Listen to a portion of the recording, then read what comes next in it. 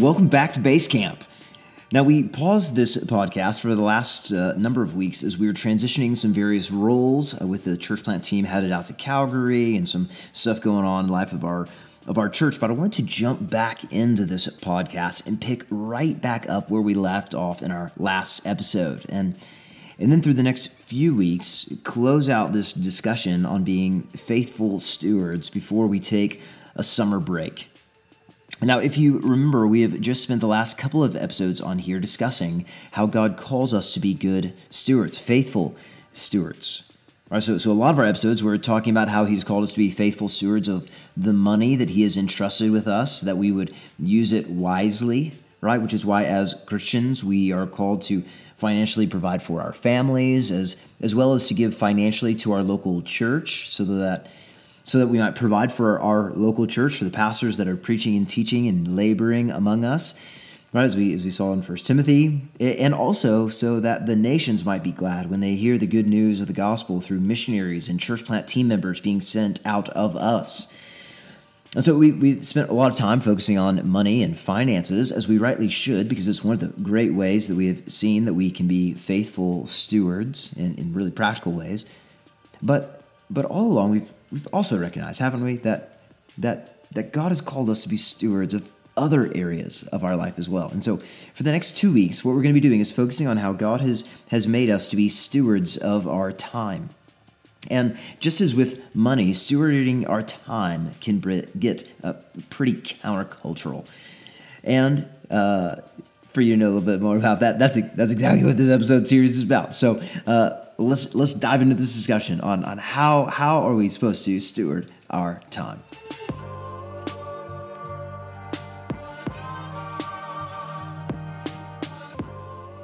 Now, in the first episode series of this entire series, we talked about the shift that needs to happen in our thinking that Christians need to make in various realms of life, right? So for example, with finances, while we might be tempted to believe that all of our money is ours, and there's only a portion of it that we need to give back to God, what we learned is the reality that all of our money belongs to God. Thus, we are not the owners of our money. We're simply stewards over it, right? And God expects us to be faithful stewards, and there are future rewards for us as we are faithful here in this life with all that God has given us financially.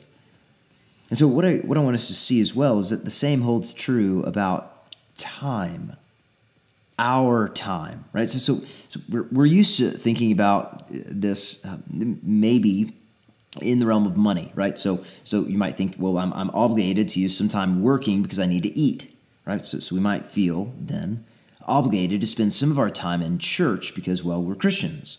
But then maybe what's left over is me time and is mine to just spend however I want, doing whatever I want. But the question of this episode is that true? Is just some of our time supposed to be for God, and then the rest of my time is to be filled doing whatever I want? Now, because this episode is part of a podcast series, you might readily answer, well, no, all of our time belongs to the Lord. I mean, he's given us time to steward as well. But is that how we actually view our schedules? See, it's easy to say these things with our mouths or mentally assent to them, isn't it? But actually living them out in our everyday lives, I mean, that's much more difficult, isn't it? But it's helpful to remember that every minute of our life is a trust that has been given to us from God. Right? Every breath that he gives to us is a gift. I mean, remember the wide sweeping scope of what Paul wrote in 1 Corinthians 4:7. He wrote, "What do you have that you did not receive? If then you received it, why do you boast as if you did not receive it?" Now, contextually, Paul is talking about revelation from the Lord and why we ought not to be haughty or boastful in our knowledge or our spiritual growth. But from a wider perspective, isn't this also how we ought to view every single moment? That it's from the Lord and that everything that we have has been entrusted to us by him? right? That everything comes down to us from the Father of lights, as we read in James 1:17. Thus, we ought to remember that every minute of our lives is a trust from God. However, before we start talking about what we ought to be doing with our time, let's spend a little time thinking, firstly, about the biblical command to rest with our time. Because many of us are incredibly busy people, right? Constantly filling our schedules to the max, utilizing every moment, redeeming the time, all of the time. In fact, how often do we ask one another when we see one another at church or somewhere else? Hey, we ask one another, "Oh, how's your week?" And the response is usually busy. Right? How's your week? Oh, busy. Right? All too often, but that's our answer. But is that the goal of life? Right? Is the goal of life to be busy? Is that what matters? Is that what makes us important? That we were busy that week? Makes me wonder if that's what we might think, that the goal is to be busy. I mean, some of us are so bogged down with FOMO, right? The fear of missing out, that we fill our schedules with everything. Or maybe we have FOBO, right? The fear of better options. And so we are always constantly busy or dropping things last minute because better options come around. Oftentimes we measure our lives, though, by busyness. So let's focus on what true rest is supposed to be. And it's here where the question comes up: who owns my time? Who owns my time?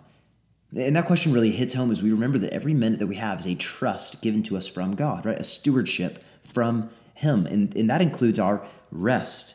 Now remembering that every moment belongs to God, then we also recognize that the purpose of rest isn't to finally do whatever we want, as if we're the owner. No, God's the owner, and we rest for His purposes. But we might wonder, what are God's purposes for rest? What are God's purposes for rest? Why? For example, it's common to hear, well, the purpose of rest is to recharge us for the real work that God gives us. So we want to rest really well because we have real work that we need to go do. So the only reason to rest is to just recharge for all the real work that you're going to go do. But is that true? What's wrong with that statement about rest? Well, to begin, there's three that we can probably nail right out of the gate. First, to begin, rest is part of the real work that God has given us to do. Let me say that again. Rest is part of the work that God has called us to do. It's not we rest so that we go work, but rest is part of the real work that God gives us to do. Second, this statement is incomplete. Rest does way more than just recharge us. And then thirdly, it assumes that part of our time is separate from our stewardship, right? But really, we know that all of our time is God's time. So the purpose of rest isn't just to recharge us for the real work that God gives us to do later on. It's part of the work. In fact, the role the Bible has for rest in our lives is a lot more complex and more interesting and more satisfying and way more God-exalting. So to get into it, I want us to start by walking through what the Bible says about rest. Then with that foundation in place, we'll look at the Bible's purposes for rest. And then finally, we'll finish it by just thinking through a little exercise together about a stewardship of rest. And I think this is really important for us as a church, especially in this rhythm of life. We're about to go into the rhythm of summer, and there's the opportunity to have rest. And how do we rest well? And so that would be my hope, that as we walk into this next season of resting well, of summer, as we're very busy, but also resting, you're going on vacation, you come home and you're more tired than when you left, but you can still be more restful. And so that's one of my hopes, is that as we walk into the next season, that we're able to be more restful and to really enjoy and work and care about the stewardship of rest together. So let's turn to the example of looking at the Bible's teaching on rest. Let's think about that. The Bible's teaching on rest. Now, if you're going to flip open your Bible somewhere to learn about rest, where do you think you would go? Where would you turn to? What immediately comes to mind?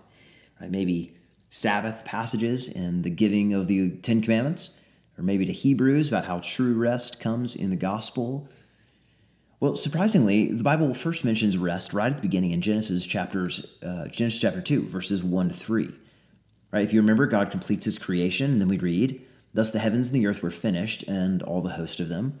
And on the seventh day, God finished his work that he had done, and he rested on the seventh day from all his work that he had done. So God blessed the seventh day and made it holy, because on it God rested from all his work that he had done in creation. So in looking at that, what are we to make of that? What are we to make of it? Well, one thing to notice is that the seventh day of creation was different than the first six. If we were to read through, we'd notice that on the seventh day, God rested. So what does that mean? Well, it can't mean that he ceased involvement with his creation. I mean, if God were to stop thinking about us even for a moment, we would turn back to dust. And everything depends on God's constant providential care. Jesus even says, John chapter 5, verse 17, my Father is working until now, and I am working. And he's talking about on the Sabbath. So it doesn't mean that God kicked back and watched Netflix all day. That's not what the Sabbath was. Rather, it seems that God stopped from his creative work that day, leading us to simply note that rest doesn't always mean a cessation of all activity. Rest doesn't always mean a cessation of all activity. It can sometimes refer to ceasing from doing a specific activity, but it doesn't mean that we don't do anything at all. And a second thing to notice here is that this rest has no end, right? Notice the first 6 days all had an end, right? So for example, Genesis chapter 1, verse 31 says, and God saw everything that he had made, and behold, it was very good. There was evening and there was morning, the sixth day. But notice that no evening is ever mentioned for the seventh day. Did you notice that? It seems that the day of God's rest is a day without end. So God's rest is something that's continuing and lasting in some sort of very important way. Now, after Genesis chapter 2, the next major appearance of rest in the Bible is in the book of Exodus. Here we remember from our study through Exodus last year that God introduces us to the idea of Sabbath rest, right? The Hebrew word sabbat for Sabbath means to stop or to cease. Now, we normally think of a Sabbath rest as something that happens once a week. But the seventh year of the week wasn't the seventh day of the week wasn't the only Sabbath one for Israel. For example, Leviticus 16:31 calls the Day of Atonement a Sabbath rest. And then there was supposed to be a Sabbath year in Leviticus chapter 25. But why was the Sabbath important, we might wonder? Well, it's interesting to note that each time the Ten Commandments are listed in Scripture, a different reason for the Sabbath is given. Did you notice that? In Exodus 20, God tells his people to keep the Sabbath because in 6 days the Lord made heaven and earth, the sea, and all that's in them, and rested on the seventh day. Therefore the Lord blessed the Sabbath day and made it holy. So Israel was to keep Sabbath because God rested in creation. Then in Deuteronomy chapter 5, where the law is given a second time, God says, you shall remember that you were a slave in the land of Egypt, and the Lord your God brought you out from there with a mighty hand and an outstretched arm. Therefore, the Lord your God commanded you to keep the Sabbath day. So here, Israel was to keep the Sabbath because it has also reminded them that God delivered them from their slavery in Egypt. In fact, in delivering Israel from their slavery, he had given them the Promised Land. The Promised Land was also seen as a kind of rest, a rest from their enemies. And Deuteronomy chapter 12, verse 9 says, For you have not as yet come to the rest and to the inheritance that the Lord your God is giving you. Right? So the rest and the inheritance is referred to as Canaan. But here's the thing with all this. None of these reasons given for resting on the Sabbath is meant to be a ceasing of activity.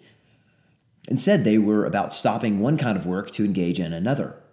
Stopping one kind of work to engage in another. They're to stop their daily work to worship and enjoy God for who he is and what he's done. Right? Israel was to rest from their work on the Sabbath, but if they laid around in bed all day, then they didn't fulfill the observance of the Sabbath. So Israel was to gather together on the Sabbath. We see that in Leviticus 23:3.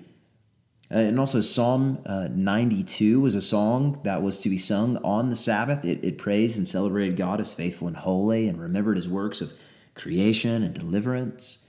And God blessed those who observed his Sabbath. We see that in Isaiah 56:2. And this idea that rest is all about increasing our joy in God just continues to build as we move from the Bible. That's kind of what's in view there, right? There's something about God's plan for his people, which isn't just about physical rest from labor, but about entering into his rest, right? In Psalm 95, hints at this, reflecting on the rebellion of Israel in the desert, the psalmist concludes, "Therefore I swore in my wrath, they shall not enter my rest." And then to further explain this, the author of Hebrews quotes Psalm 95, right? Hebrews 3 and 4 show that the whole reason that the first generation of Israel didn't enter into the promised land was because of their unbelief. And even if they had entered the promised land, that land itself never fully encompassed God's rest. Hebrews 4:8 says, "For if Joshua had given them rest, God would not have spoken of another day later on. So then, there remains a Sabbath rest for the people of God. For whoever has entered God's rest has also rested from his works, as God did from his." Isn't that interesting? The promised land wasn't the ultimate rest that God intends to give his people. It's like a little glimpse. Neither was the earthly celebration of God on a Sabbath day. No, the rest that God finally intends for his people is the rest of faith. It's the rest of faith. In Matthew 11:28, Jesus, the Lord of the Sabbath, says, "Come to me, all who labor and are heavy laden, and I will give you rest." Isn't that fascinating? It's through faith that we rely on Christ's work instead of our own. That's central to the gospel message, isn't it? It's amazing to see how this simple concept of rest is developed through the Bible until it becomes the core of the gospel. And this rest is obtained now, and it will be fully realized in the future. All right, so Hebrews 4:3 says, "For we who have believed enter that rest." Right? We as Christians, we come to know this rest of security and peace right now through a right relationship with God through Jesus Christ. But then a couple of verses later, Hebrews 4:12 or 4:11 says, "Let us therefore strive to enter that rest."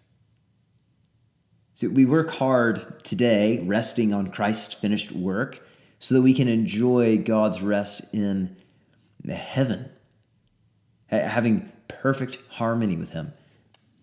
As Christians, we're future heirs of this promised rest, but in the present, we live by faith in light of that rest.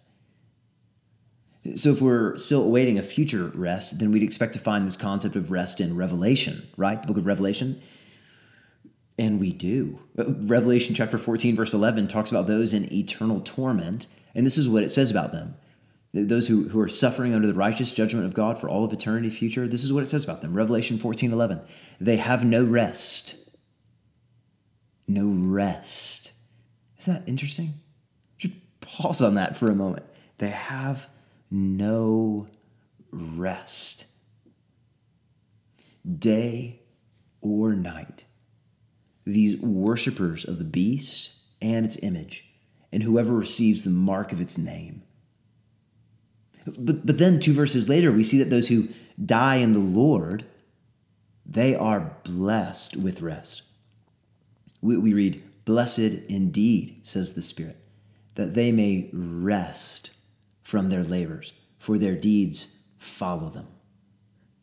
Isn't that fascinating? So that there's this theme of rest from Genesis all the way through Revelation. Now, at this point, you might be thinking that the biblical idea of rest sounds great, but also exhausting. Right? We rest from one activity only to engage in another. Like that might be really great if you're a type A personality, but for all the rest of us, that doesn't sound great. Well, there's one more theme in Scripture that we need to look at before getting into some kind of application into our lives, and it's this. It's the theme of physical rest. See, as we just saw, when we rest, we imitate God, who also rested. And in doing so, we participate with God and share a similarity. But the theme of physical rest in our own lives also involves sleep, right? So then that's very different. Us and God are very different. You see, sleep emphasizes one of these huge differences of a communicable attribute between us and God. Right? Sleep is one way that demonstrates that we are very much not God, right? We know that God doesn't sleep, right? The psalmist says in Psalm 121:4, "Behold, God who keeps Israel will neither slumber nor sleep. And in blatant contrast to that, we need sleep, right? Some of us require a little sleep, others of us much more sleep. Maybe different parts of our lives, we need a lot or a little, right? And Psalm 4:8 says, "In peace I will both lie down and sleep. For you alone, O Lord, make me dwell in safety." When we sleep, we make evident our dependence on God. Right? We can sleep well because we know that God is trustworthy. And at the end of the day, our security isn't found in our circumstances. We trust that as we sleep, God will sustain us and watch over us until we wake again. It reminds me of when my first son was born, how that night I was in the hospital room trying desperately to fall asleep, and I was just overcome with fear that I would fall asleep, and while I was sleeping, my son would just quit breathing and die. And I just was so anxious. I just kept staring at him, and I had been up for way too long, and finally my body just caught up with me, and I'm laying there trying to fall asleep, and I'm just anxious. And then in that moment, I just cry out to the Lord and thank him that although I need to sleep, that I can have trust and confidence that he doesn't sleep or slumber. And so I asked him to take care of my son, and I went to sleep, trusting that as I slept, God would sustain his little life and watch over him until I can wake up again. It's one of those beautiful things that reminds us that we are not the Lord. And not only that, we also see in God's word, even Jesus, right, encourages his followers to get rest. In Mark 6:31, the apostles, they returned from their first ministry journey. And this is what Jesus says to them. He says, "Come away by yourselves to a desolate place and rest a while. For many were coming and going, and they had no leisure even to eat." This kind of human physical rest that's needed to recover is a good and a godly thing. Any of you who've run a marathon or triathlon know that. Right? God knows our frame and our weakness, and he mercifully gives us a respite so that we can once again have the energy to engage in his work. So then what are our main takeaways then from this study of rest? Well, let me give you 3. First, rest in the Bible is mainly about having a right relationship with God and being reconciled to him through your faith in Jesus. Right? If we persist in unbelief, God's wrath rests on us in judgment. But if we have faith in Jesus, if we live by faith in Jesus, God's Spirit rests on us in blessing. 1 Peter 4:14. See, it'd be wrong to think that the Sabbath and God's rest are mainly about us and our own rest. No, rather, they're pointing to the ultimate rest that we enjoy in heaven when we finally enter into God's rest. Second, rest in the Bible isn't merely a ceasing of activity, but ceasing of one activity so we can do another, namely enjoying God and his goodness.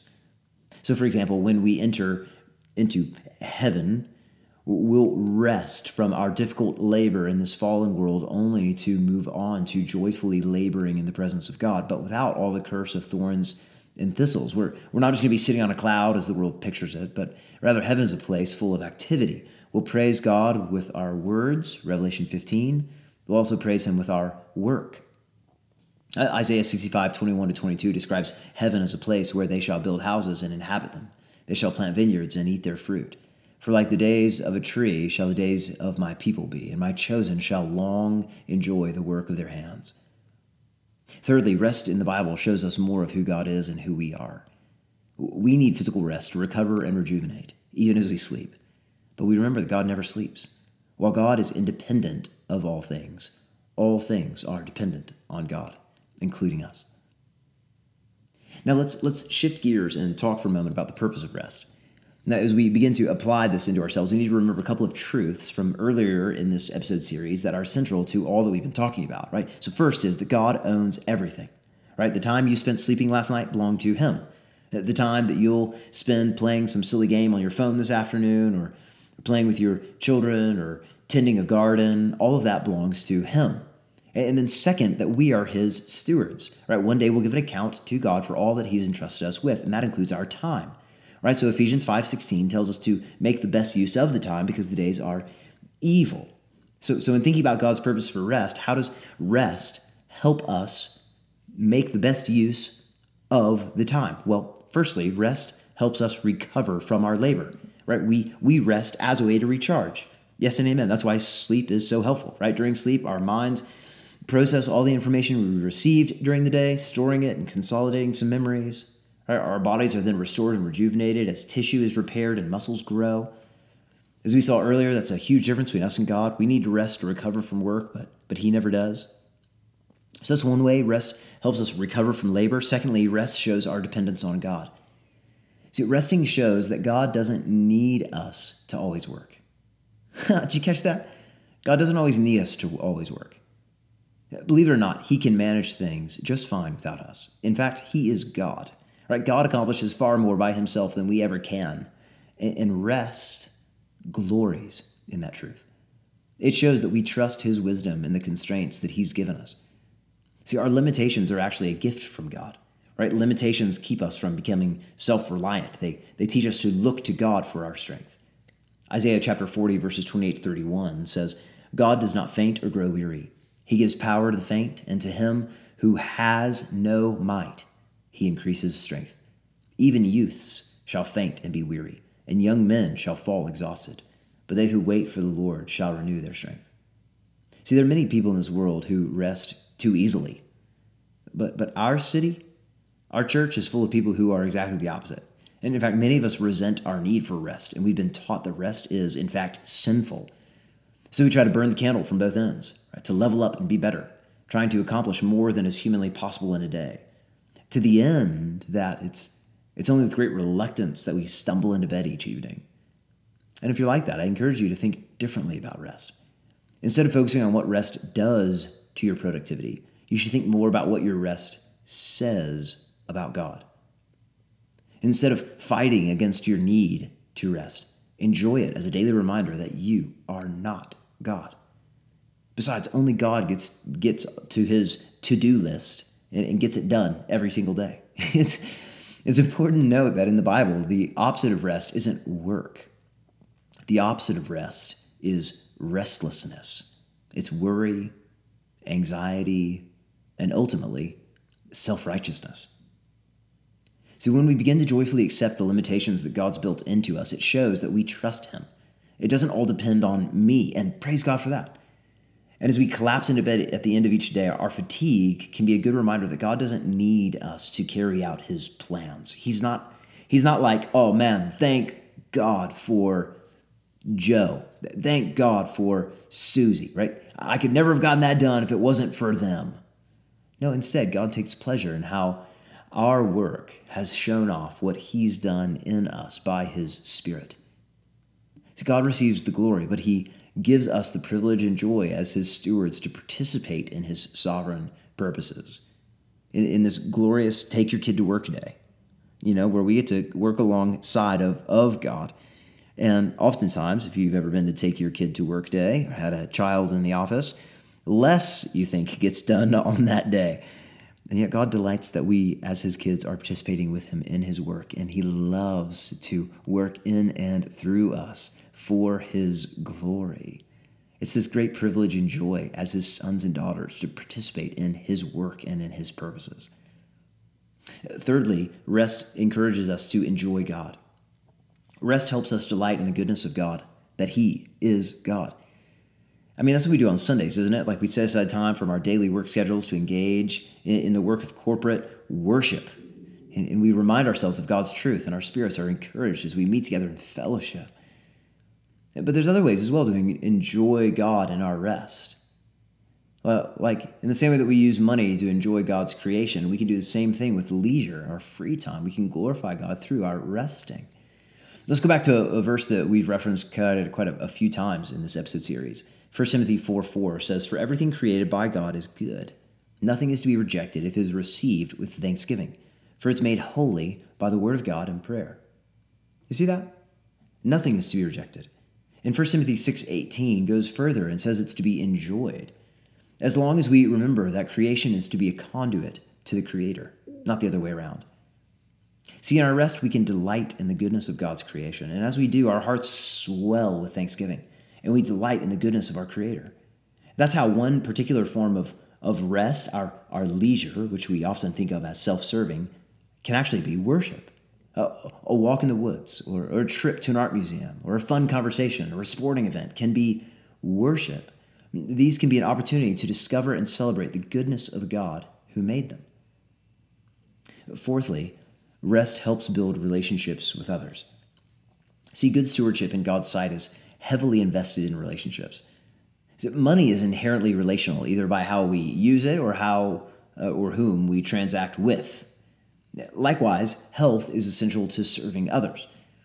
Well, in the same way, our time is also required for building relationships with others. And so one key purpose for rest and leisure is to serve relationships, those around us. After all, the Sabbath rest of the Old Testament was a communal activity, not an individual one. And the same will be true for rest in heaven. So it's important to see the enjoyment and strengthening of relationships as one of God's purposes for rest. That through rest, you can build a relationship with men and women of our church. You can check in on one another, have a barbecue together, spend time together as God's people. And perhaps you've not thought about rest and leisure in this way before, that it can have this God-honoring purpose. Now, no doubt a leisure activity can be sinful, right, such as getting drunk. But any leisure activity that's not sinful can have a God-honoring purpose. But that doesn't mean it's the best stewardship of our time. So to evaluate our activity, we need to ask two big questions. Firstly, are there areas where this activity is leading me into sin, even if the activity itself isn't sinful? So, for example, think about watching a particular TV show that might leave you just feeling discontent. Is that a good idea? Does that lead you to sin? Is it a good idea to do on your Sabbath? Or maybe taking a long hike that keeps you from spending much needed time with your spouse or your kids or people from your small group or people you're discipling. Or maybe wasting hours on social media, on YouTube, when you could be looking to find a job to support yourself. See, none of these activities are morally bad in themselves, but given the circumstances, they could be a conduit to sin rather than to God. And the second big question you could ask yourself is this activity the most God-glorifying way to steward my time? As we saw in the parable of the talents, the very first episode, our job as stewards is to make the most of the opportunities that God gives to us. That means looking across at all of our money, our time, our energy, our skills, our relationships, and determining what combination of investment will best honor God with our lives. Right? We're called to give our whole selves to God, not just our money, not just our time or any other single resource, but all of our lives. Right? So spending 10 grand to go heli skiing in the Himalayas. Actually, it probably costs much more than that, but let's just say it was 10 grand. That can be a legitimate activity that can bring glory to God. And it may be the best use of that time and money, but I need to compare it across all other ways to invest that time and money before I decide that's the direction that I'm going to take. And when I do that, my metric for comparing different options is faithfulness. Right? I mean, to what extent am I using the opportunities God's given me to show off His faithfulness, goodness, and love?